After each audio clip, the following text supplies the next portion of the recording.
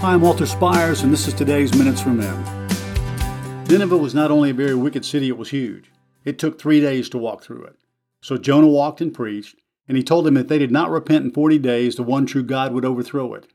Perhaps the most incredible part of the story is the people received his message, from the greatest to the least, and they repented and fasted, including the king. He said, well, who knows, God may turn and relent and withdraw his burning anger so that we will not perish. And God was moved, and he did relent. Now, the strangest part of the story. Instead of praising God for this great change in the hearts of the people, Jonah became resentful and angry at God. He even asked to die. He said, I knew that you are a gracious God and merciful, slow to anger, and abounding in steadfast love and relenting from disaster. So Jonah went out of the city to pout and see what would happen. God caused a great plant to grow over him to give him shade, which made him very happy.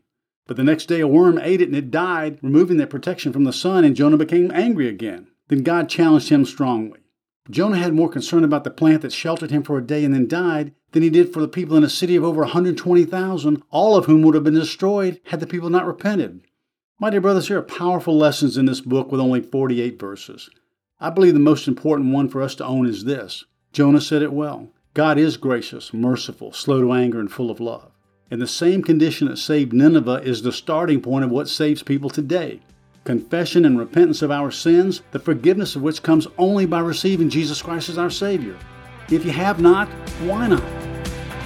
To receive a free e-copy of my book, All Men Are Desperate Whether They Admit It or Not, or donate to keep this ministry going strong, go to desperatemen.org. God bless you.